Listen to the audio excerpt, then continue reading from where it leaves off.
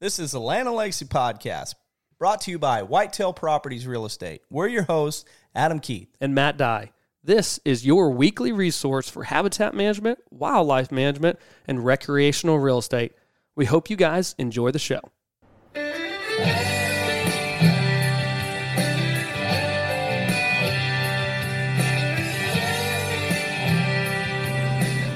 Hey guys, Adam here. Welcome back to the Land and Legacy Podcast. This is going to be a fun one. This is going to be one that is, I don't know if I should put a cart before a horse, but I want to say every ounce of my being says I want other podcasts to be like this one in regards to what the topic is, because as I've talked before, this is one that is, I got bit hard, and so I am addicted, and we got problems. Call the bank, call the wife, and tell everybody we're going to have to sort this out. And in that, I'm going to go ahead and introduce the guest that has been, you're the guest on the other podcast this week. Yeah, they're going to have to listen to me on both. Yeah, so Chainsaw Chad's back, or Chad Wapiti Keith is back. Yeah. So we're going to be talking elk and elk hunting. And as some of you know, so this is fun for us because I have so much to cover on this podcast. And I'm excited to share so much with everyone. So here's the gist, and I'll tell everybody. So Matt and I had no plans of going west this year at all. We were like, well, Matt did. Matt had plans to go west with his family, with his wife and his mom and dad, and go all over Montana and Wyoming and Colorado. That was his plans to go west. And then it hit where, okay, here's the gist. This is how it all happened for everybody so they can understand what in the world went on our end. So we did, as you heard, we've partnered with Greg Glessinger, Casey Morgan, and we're bringing you 10X, and it'll be on Sportsman's Channel next year. And we're going to be working on doing a podcast that is a hunting-focused podcast. And next, sometime could be this fall, could be this winter, could be this spring.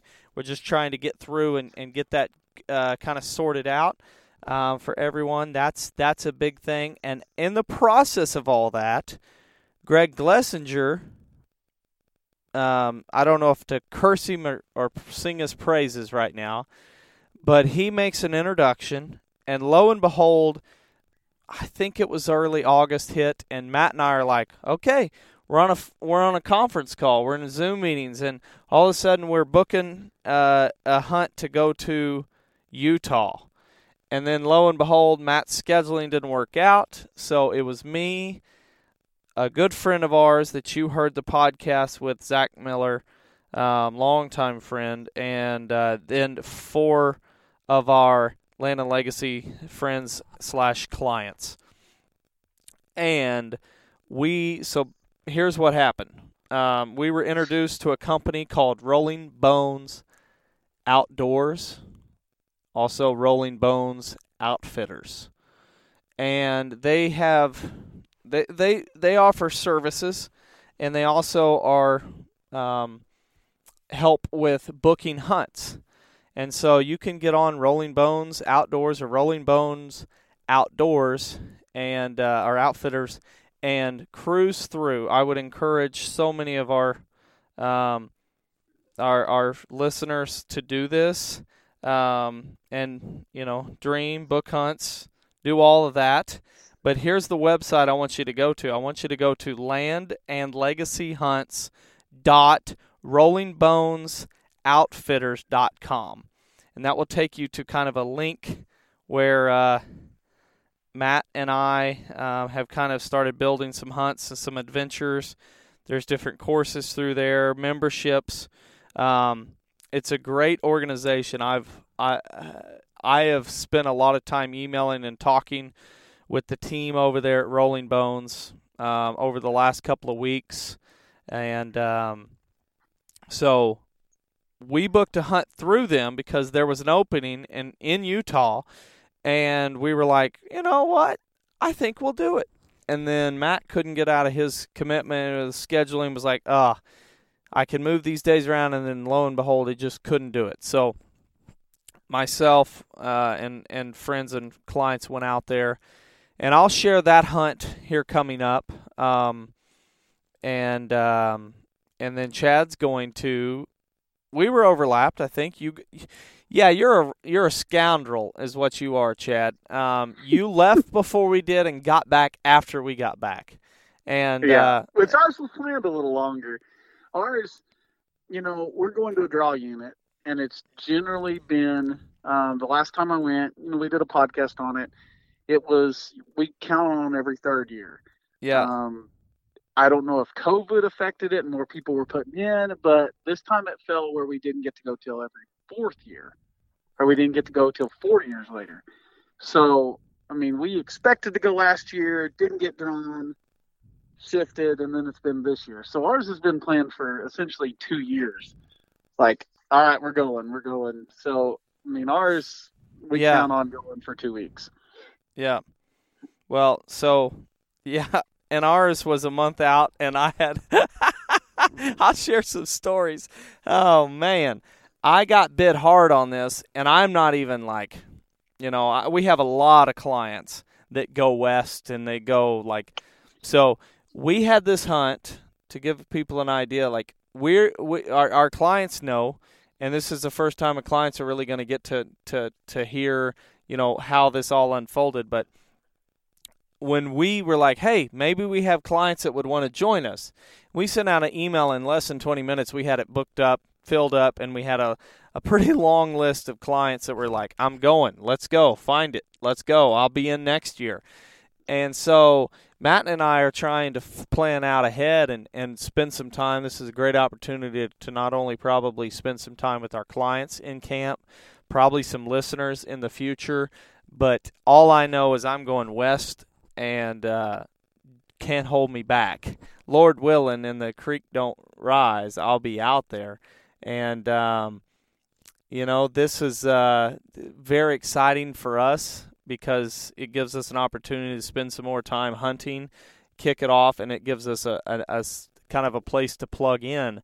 Here's where the thing that's scariest to me, or has always been overwhelming, is the point system, the application systems out west, trying to understand how can I make this all happen. Like, that this is not when I think of the experience we have, Chad, where we've hunted Kansas and Nebraska, and I've hunted in Iowa, Kentucky. You've hunted Arkansas. I'm trying to even think of some other states we've hunted. And it's like, you get out west and you're like, yeah, you can't, even residents, you can't hunt it because you didn't get drawn. And so it's like, okay, I don't understand how this all works or what units I can. That's where Rolling Bones comes in for us, because they also offer services and understand the application process. And so I got home, and Chad has probably I've been wearing you out and a couple other buddies out and saying, okay, in 3 or 4 years, I want to be not doing over-the-counter units every year. Like, I'm going to hunt some over-the-counter units in the future, but I want to be putting in points in Montana, Wyoming, and a couple other states to ensure, Colorado, and ensure that, okay, I'm not just going to an over-the-counter unit. Sure, there'll be people there, but I'm going to try to thin some people out where it's not just an over-the-counter unit. We'll hear in both of our experiences why that's the plan. Yeah, no doubt. I mean, and for us is trying to understand that and talking to Sophie and Kelly over at Rolling Bones, helping us get enrolled and telling them, filling out the application packet, telling them where I want to be, what I'm elk, archery, and I don't care about walking a lot. I don't, I would prefer to be a little bit more remote, and I really don't want to be chocked full of grizzlies. So find me that, and I'll apply. And so, for us, it was like, okay, that the hunt in Utah was just enough to get me, okay, we're going to make this happen. And so I'm encouraging you guys. Once again, that website is landandlegacyhunts.rollingbonesoutfitters.com, and you can start going through that and get plugged in, become a member, start talking to Sophie, start getting points in these states. Montana just closed up, but Wyoming's still open, so do it soon, and you can start building some points so you don't miss out on Wyoming another year. And that's where, so Matt and I we're going to be west in September in future years, and I hope you guys can join us. So start building up those points and go to Rolling Bones, and you can start kind of understanding what Matt and I are doing, and then they can replicate that. So if there's an opportunity where we find a camp or we're going to a unit and we have, availability, you guys can join us. Man, Chad, I don't know about you, but elk hunting was one of those things that it seemed out of reach, like, oh, it's expensive. And it is. I mean, when you compare it to a whitetail hunt in your backyard, I mean, yeah, it is. It is more expensive. But at the same time, if you're doing DIY, it's really not that bad if you have the tents. And, as I was talking to my wife, it's like, I'm buying this gear, and it's going to be with me for a while. Like, I'm not buying a new pack every year. I'm not buying new clothes every year. I'm not buying a new tent every year. Like, this stuff's going to last me a while. And, if we kill an elk, 900-pounder, and if we take 400 pounds back, stick it in the freezer, that's a lot of meat. And and so, for us, we got the cows, and it's like, the cattle farm, and as if we butcher and stuff, you're like, okay, there's the beef, but my goodness, if we both kill an elk, that's enough for both of us, and we can say, well, we'll sell all the beef at the farm. Well, not to mention how many deer we need to kill as well. No doubt. So for us, that's where it's just like, okay, let's make sure that we don't mess this up. Let's make it happen. So let's try to get our points going and make sure that in the future we're always out there. And man, let's face it. Like you had been a couple times filming, but had never been hunting. But in my experiences, as much as we kind of inherited from Grandpa a love of the mountains. No doubt. So you fell on getting to hunt something that's so similar to turkey hunting. Yep. That we also inherited a love for.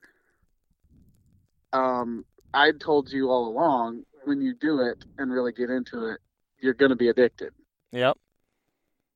And knew it. Like, have said that you need to come with me at some point because you're going to love it and you're going to want to do it a lot more, and you need to do it now. No doubt. Yep. And even though I have young kids, my wife was like, you know what, do it. Go for it. And I was kind of like, really? Because when we booked the hunt, I honestly was like, okay, Matt can go. Whatever, I'll just, I got 3 kids and they're under 4, so it's really not good timing. And she's like, no, just go. The kids are fine. We'll make it work. Okay. And so packed my bags, and Zach and I rode together all the way to Utah. And it was a awesome hunt from regards of like the experience, the time we had together, like the camaraderie. It was a phenomenal camp. We were all like, anticipation and excitement was just as high on the last day for me as it was on the first day, even though it was a very tough hunt. And by very tough, 95 to 10.6 elevation. So it was pretty high up there. And we had one guy in camp that got a little altitude sickness. But at the same time, this was a unit that had a lot more availability than where Chad was at, for just one example. So there was a lot more activity. A very good road system, and I'm not sure, because I'm a rookie in the mountains when it comes to the hunting. But on the other hunts I'd been on, one was, well, I guess they both were private land, but they were next to national forest. There just was a ton of roads, and because of that, there was lots of recreational riding, and we saw elk. They heard elk. There was times where I thought I could hear some, or like, that was an elk, but by the time you moved in it, and here's really, if I was going to sum up my hunt in just a quick little phrase, I would share that it had rained a lot leading up to our hunt for weeks on end. It had rained off and on, and then it did not rain and got hot and dry when I was there, and we had the full moon right in the middle of it. Whether we want to say that affects it or not, a lot of people will say it does, so I'll just throw that out there. There was so much water, though, Chad, and I'm curious about you and where you hunted. Where we hunted, there would be a ditch, like, it's kind of funny. It's like, how, like, here in the Ozarks, we get a huge gully washer rain, and the little ditches fill up, and it's, like, 2 foot wide, and you can, like, step over them, but they're, like, gushing water. There would be that. One of the places we went and really started finding a lot of elk sign towards the end of our hunt, there was water that was 1.5 foot wide in a ditch, just gushing like a toilet flush. And you're like, there is water everywhere. And it feels like we should be hunting moose, and we're in Maine right now, rather than hunting elk in Utah. And so when you add high temperatures, hot, like warm and dry, you automatically say, well, hunt water. Well, water was everywhere because it had rained up until that point a lot. And then you add on the fact that because of the heat, they're more active at night. Throw the full moon, whether or not it affects it or not, into it. You're like, oh, man, this is tough. And we found some really good elk sign towards the end of our hunt. Like one of those where I wish we'd have found it early, and I would have been like, we're going to kill something now. And we found it, and it rained for the next 36 hours, and then the hunt was over. It was time to come home. And you're like, oh, what terrible timing. So I'll chalk it up to like one of those fishing trips where you say, should have been here yesterday, or should have been here, you guys you should be here next week. That's when it's really going to get good. That's kind of what it was for us, where it's like, oh, man, bad timing. Saw a ton of mule deer, saw a bunch of grouse, killed some grouse, ate some grouse. And, Chad, I don't know about you, grouse is better than chicken. I haven't ever eaten one. Oh, really? This is the first year I've went out there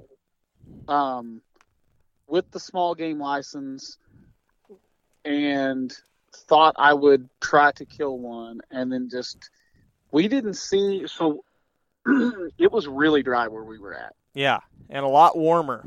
Like we were seeing mid to upper 70s some days, but still, like, even that to me isn't that hot on the mountain because it's dry, but at the same time when there's almost no humidity and there's just dust everywhere, like from the roads, you're just like, my gosh, it's dry. But then there's water everywhere. It's the weirdest thing to me. We saw, for the most part of that trip, at least low 80s, a lot of days mid 80s. Whew. And dry. Yeah. And even some days where we had a day almost 90, if I remember right. But then even some days where it was colder, in the morning, we had a day that was upper 30s, I think. Yep. And it still got up almost to 80 or Yep. like 280. And it was finally the last couple days of the trip, it cooled off and it was rainy. Yep. But up until then, it was dry and hot. And that's what, until we had the day that the morning that was cold, we saw very few grouse. We saw very few mule deer. Just some elk, like just elk, like very little. And then all of a sudden that cold day hit and it was like they were turned out of the cages. We saw a lot more grouse. But I didn't realize that my elk tag also, it was written out that I had my small game license. We did the same thing. I got the small game license and thought, oh, and I left that in Missouri. Both Luke and I both thought that. And then about halfway through the trip, Luke was looking at his tag and he's like, hey, it's a small game on here. We can kill those things. Yeah. And I shot at one, didn't kill one.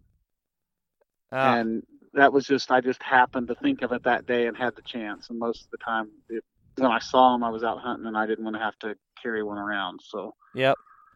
Well, I shot and killed one. And the other guys shot and killed one, and we cooked it up, and kind of on a hot skillet with some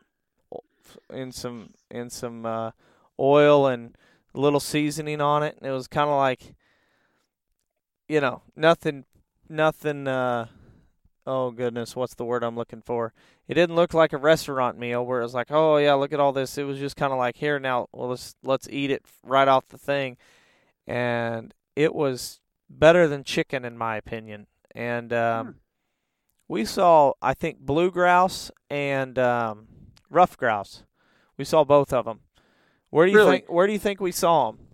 We saw them where they had done timber harvesting. They had done one of those fuel reduction cuts along the roads.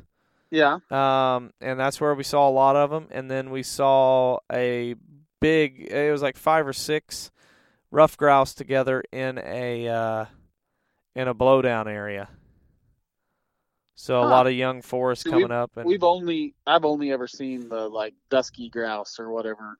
Yeah, I think that's what. Called. Yeah, I think that's what these were, or the blue or duskies. I don't know if they're the same thing, but I'd have to ask Kyle and Frank on that. They'd probably give me a lecture after this when they hear it that I got it all wrong. Yeah. But beautiful bird. We saw a lion driving out one night. Not a real great look at it, but enough to know, that wasn't anything else that's on this mountain. That had to be a lion. And then we saw, what else did we see? Did you guys see any bears? We heard bears. One day we were crawling around kind of on a bluff to scout one morning and listen, and we heard that, like, to me, what I pictured was 2 bears fighting like National Geographic. That wasn't the one that turned out to be somebody in Camp Snoring, was it? No. Yeah, forgot about that one. No, this was like, we all kind of bug-eyed look at each other, and they were like, there's a bear down there. And as we're sitting there, and we're kind of like, where are we going to go this afternoon? And I looked at Zach, and I said, well, unfortunately, we're going to go right down there where that bear was, in my mind. And he just laughed, and we're like, okay, sounds good to me.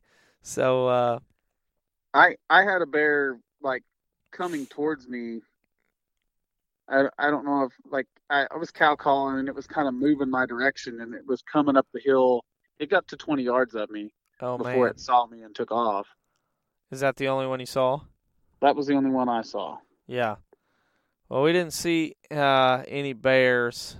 I saw the lion and heard the bears, and I thought one morning, since people are probably wondering what we're talking about, the one close to camp. So apparently, we didn't know this. One of the guys in the other tent. So we had 2 tents. We were in a drop camp, and one of the other. So Zach and I were in one tent, and the other guys were all in a bigger tent together.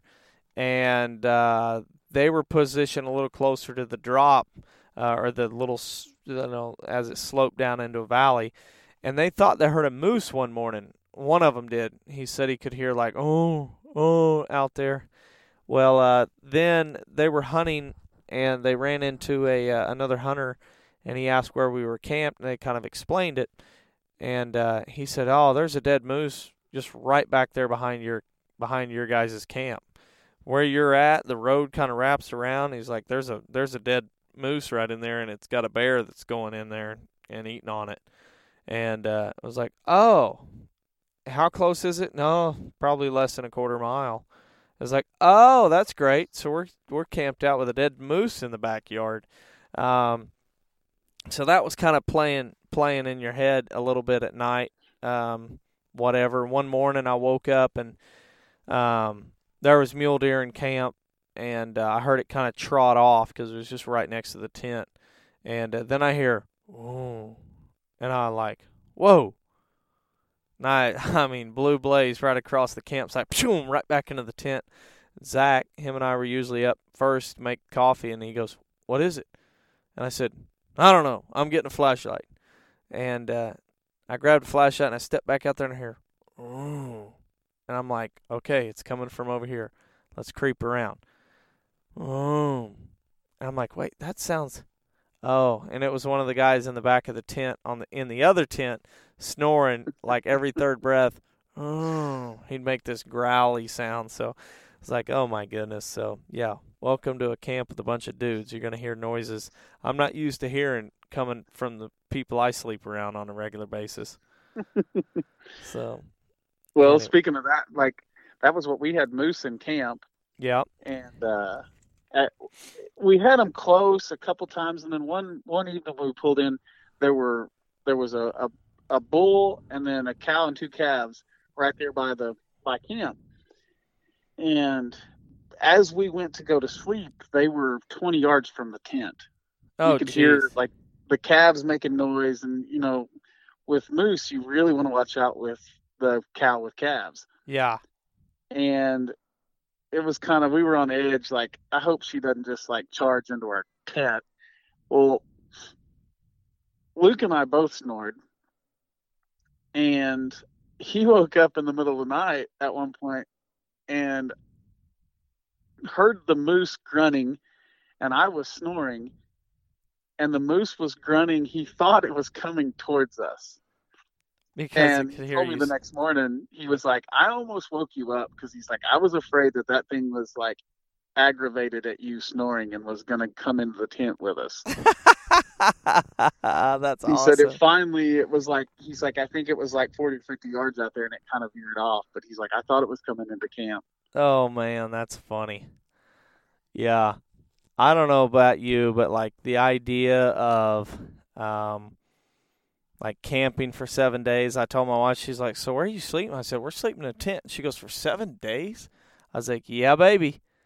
And we took our last showers in Wyoming as we one morning ducked into Utah and went and got everything coordinated and went up on the mountain. And we drove out that next Wednesday, I think it was, and drove and got all the way into somewhat Kansas. And got a hotel that night, and that was the next shower. And we were like, I remember we said, I'm going to shower for an hour. We both said that, and I think it was 15 minutes, and we were both passed out in our beds in the hotel.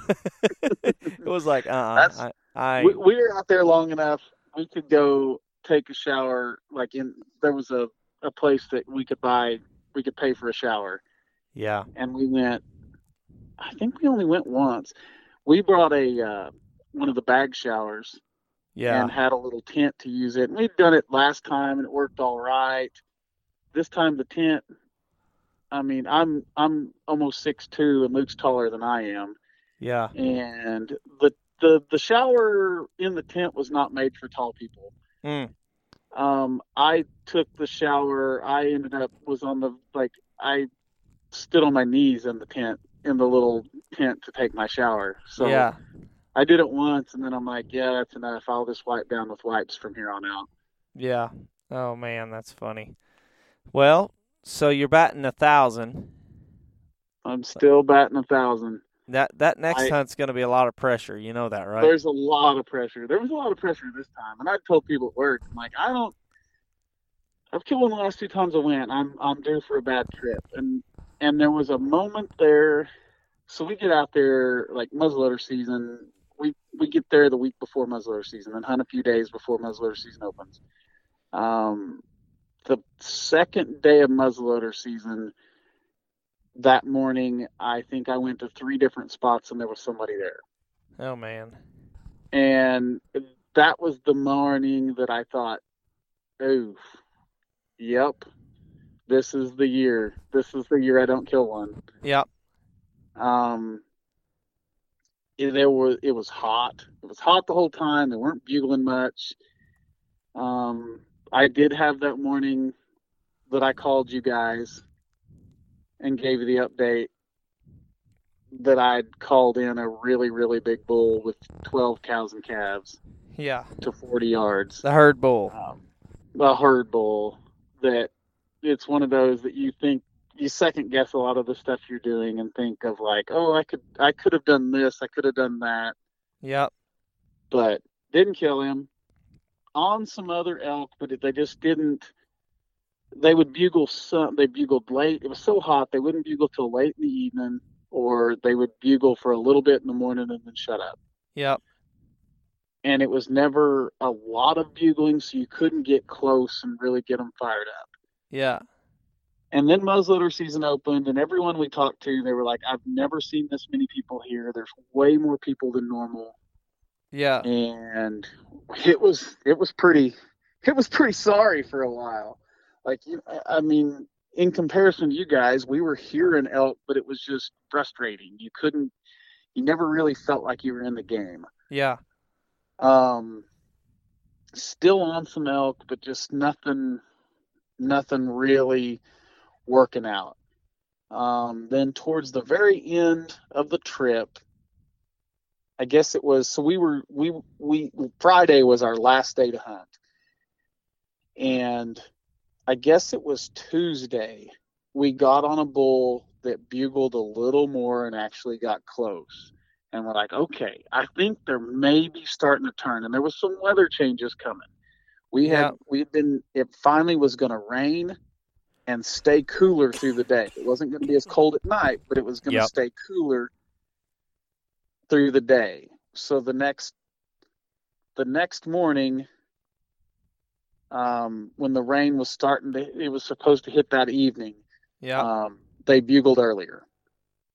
And I slipped in. I had a bull kind of coming. I called some cows in. The cow came up on top of the ridge, looked around. The whole group never made it up. They dropped back down the hill.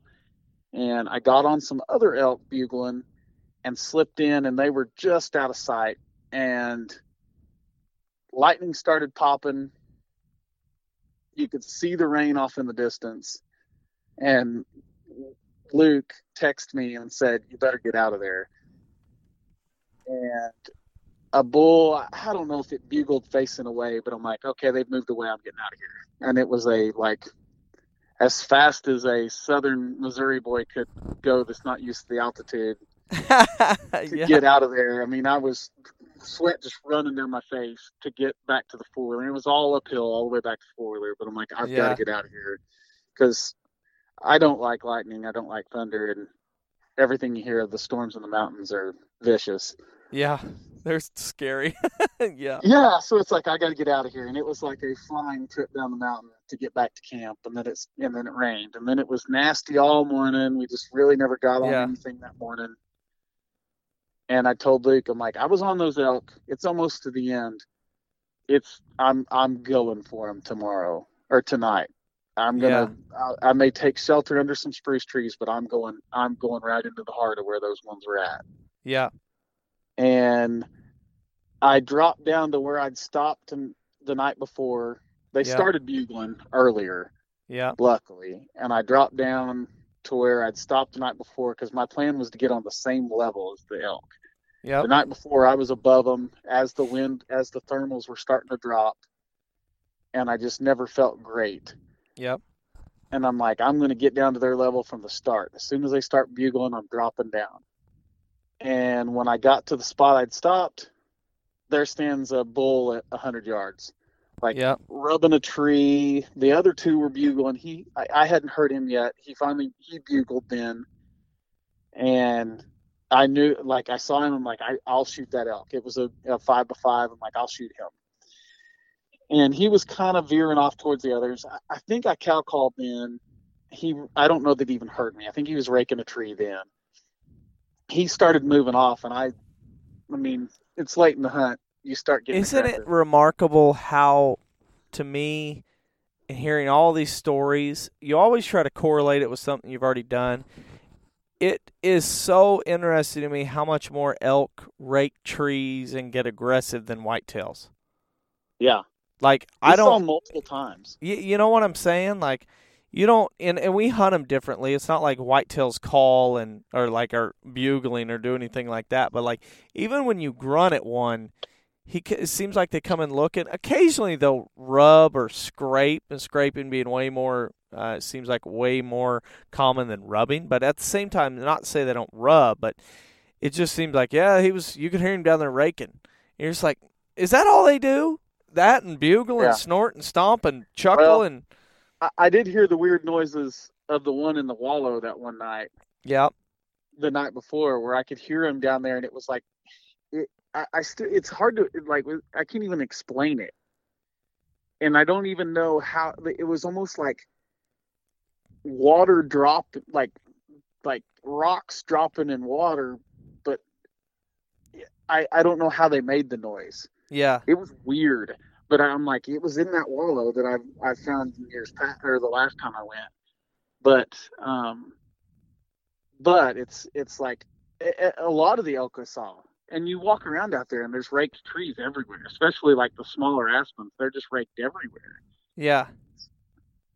So anyway, I dropped down. As he started to move off, it had rained, so it was wet and it was quiet. So I hit an elk trail and slipped. I got to within 70 yards of him, Yep. and he kind of stepped out of sight. I cow called a couple times, gave it let it sit a second, cow called again, and the next time I saw him, he was walking to me.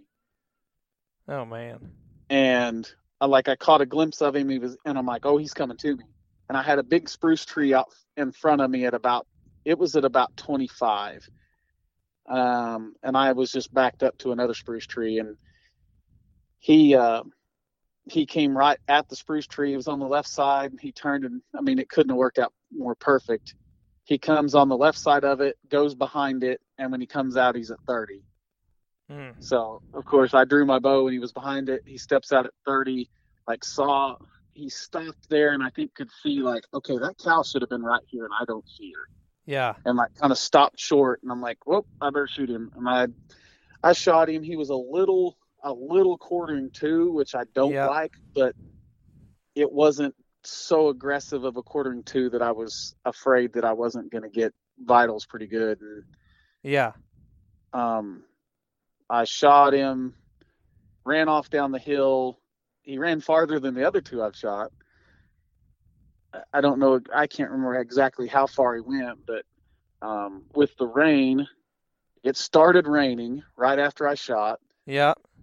And I'm like, I'm jumping on this where I can see fresh tracks, can see blood. I'm gonna pick this up quick with an arrow nocked. I can move quiet with the rain and not only that, but at the same time, like out here, you can't sneak through the timber because of the leaves, but out there you can sneak. Oh yeah. And so I snuck down, and essentially I found him pretty quick, and he had went, I don't know, maybe 100 yards, maybe a little more. Oh man. And then heard other elk bugle. I mean, the other elk that had bugled earlier were, of course, heard the noise, and they're bugling. They're not far. Yeah. That night was the best night we had. The weather was awesome, and they bugled like crazy. Oh man. You told me one time there was a day where you heard bugling from pretty well nonstop, right? Yeah, well, not like all day long, Okay. but that one they bugled. They didn't bugle much that morning because it was the rainy, foggy, nasty. It was just a nasty morning. But then Yeah. they started bugling at like 2 or 3 in the afternoon that afternoon. Oh, man. Like the moment we got out there, we ran a little late because of the rain. Because of the rain, finally broke, and that was when we were out there. We heard them bugle. Essentially, that place I hunted, there was a big rock pile, and I would generally go out there and listen from that, and kind of strategize from where I wanted to go. Yep. And we heard them bugle from there. Like, got out there, heard one bugle pretty quick. Oh, man. So that's that evening, and that was when I shot that one. Luke was on the same ridge as I was that night, and actually texted me. He didn't have great service. I did, Yeah. and he'd text me. Well, his first text was, "Are we going to shoot a cow out here?" And because it was late in the hunt, and I had already shot this one. I'm like, I just shot a 5x5. He didn't get the text. He texted me then later. Was that he heard a bull bugle really close to him? That was the direction off the ridge that I'd went. He's like, "Was that you that bugled right here?" Yeah. And then he finally got my text and realized, whoa, that was not him. There's a bull really close, and he stepped to. He said he was about 70 yards from. He thinks at least a caliber of the elk the really big one. Ah, And man. then it had like 20 cows with it, and they all ran off. Oh, And then he had a couple other bulls come by him that heard the noise. One of those was a decent 5x5, and the other one was smaller than that. But they heard the noise of the elk running off and came up over the other side of the ridge to see what was going on. oh, man. So that night was exciting. Yeah, but you had to endure some days that were not so exciting. But that's A hunting. lot of days. That's hunting. And I think Yeah. that's where it's like, somebody told it to me best, and I don't even know how they who it was, so I'm sorry if you listen to this podcast, but I think it was our buddy Mitt, who's been on the podcast. He said something like, if you have a bad experience elk hunting, you say, I'm going back because I want to have a good experience. If you have a good experience, you say, I want to go back because I want that experience again. And so it's like, you're going again. Just plan on it. And that's where I got hit hard, and I'm like, okay, let's start booking. And so I call up Sophie, or email up Sophie at Rolling Bones, and was like, Sophie, this is what I want to do. I want to put in points where I can bounce from one state to the next, preferably archery only, where it's draw, and I don't care about walking. And that was a funny part of the story. It all happened so fast. Life's so hectic, especially in August. And one of the guys in camp with us said, he called me a couple weeks before we go, and he goes, "You getting ready? You've been running? You've been working out? You've been getting ready?" I said, "I haven't done a thing. Haven't even shot my bow much, or at all at that point." And he's like, "You're kidding me." And I'm like, "No, but I'll be fine. I promise you. We get on that mountain, I'll be fine."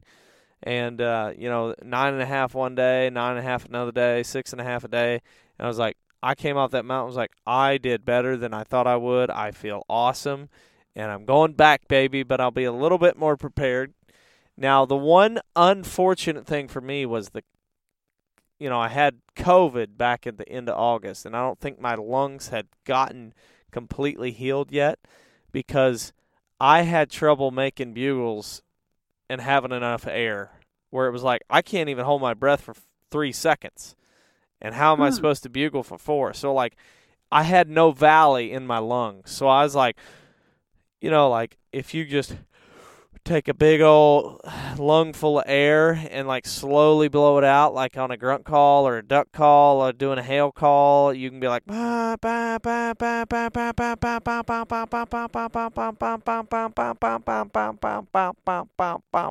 was my mallard hail call from my just normal mouth. And when I was out there, I bet you I'd be like, like out of air. Walked fine, hiked fine, had no problem, but blowing and getting excited. And we had what we thought was an encounter, but we had ran into another hunter, and he had it was funny. That was one of those hunts where it's like, if we had not found out it was hunter, we'd have come off that mountain like, this is the best thing ever, which we kind of still are doing that. Even though the hunt was not, it was a tough hunt, but a tough hunt. And we feel like we got put pressure, and we were a lump of coal, and we got put in the pressure, and now we're a diamond because we're that excited. Because even mine, like, I've had some great hunts, but I've said all along, it's like, I want to go more. Yeah. I want to go more than every third year or every fourth year. It's like you learn stuff every time, and then you don't go for 3 years. Yeah. And it's like, I want to do this more. I want to do this more while I'm able to get around on the mountain as well as I can. No doubt. And my knee, I've had knee issues the last couple of years, and I feel like God's healed me, because it should have been wrecked by now, what the doctor thought. I haven't been back.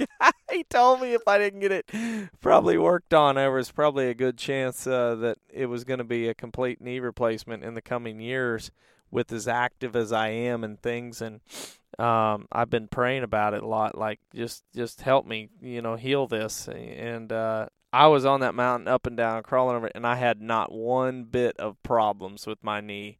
And I got home, my wife's like, how's your knee? And I'm like, fantastic.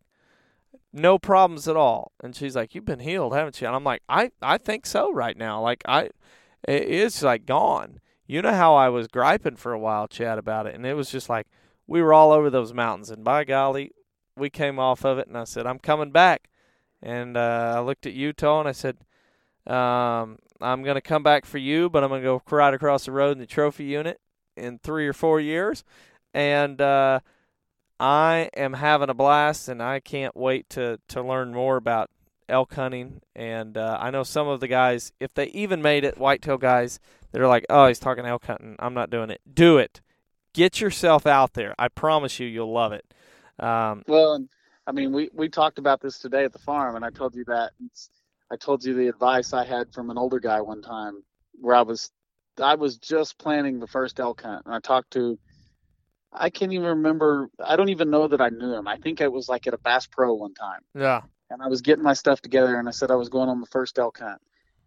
And the guy was in his 70s, I think, and he's like, well, you're doing it right. He's like, I'll tell you. He's like, I had this advice years ago, and I didn't listen to it. He's like, go when you're young. He's like, if you think, if you don't know for sure that you can afford it, but you might, you need to go now. Yeah. He's like, go when you're young. Don't wait until you know for sure that you have the money to do it and it's comfortable to be able to go, because then you're not going to be able to do what you want to do on the mountain. No doubt. He's like, if you go when you're young, he's like, just make yourself go. Don't put it off. Mm-hmm. He's like, I put it off, and the first time I got to go, I knew I'd made a mistake because I couldn't do on the mountain what I wanted to do. Yep. Oh, man. Well, hopefully, guys, if you're considering it, if you're thinking about hunting, you're trying to understand applications, plug into Rolling Bones, Land and Legacy hunts.rollingbonesoutfitters.com, and check it out and start cruising through some of these hunts that they have on there and trying to book stuff for next year if you're interested. Matt and I are going to be on there doing a lot more stuff as far as planning our hunts and various things. And we're just ready to get after it and get on those mountains again. I'm kind of when people keep asking me, oh, you been yet? I haven't even been whitetail hunting yet. Trying to get back and get caught up on everything. And I'm almost there, but at the same time, it's like, I haven't got off mountain mindset right now. I'm still, there's been a few pictures come through in our emails lately that's got me really excited about October later this month. And I guess I can talk. I did the podcast with Matt yesterday on our way to go hunting. Oh yeah. And I'd been skunked the other 2 times. I went a couple times last weekend. Yeah. And it's going to be a tough fall. It is. And really, we went kind of on a whim, like, well, let's see what happens. We can go in here.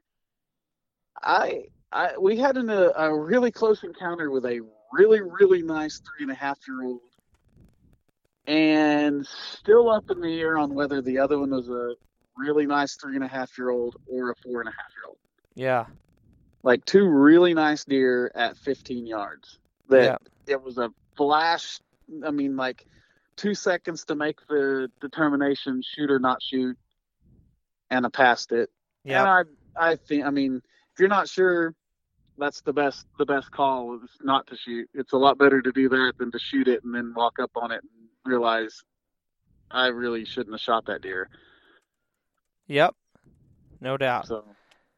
Yeah. But anyway, guys, hopefully you enjoy this podcast and you're going to enjoy more future podcasts on elk and Western hunting. You may hear more of that over when we launch the other podcast, but this is something that, man, I couldn't get enough of. So I'm going to be out there as much as I can. But anyway, guys, we hope you enjoyed it. We'll catch you next week.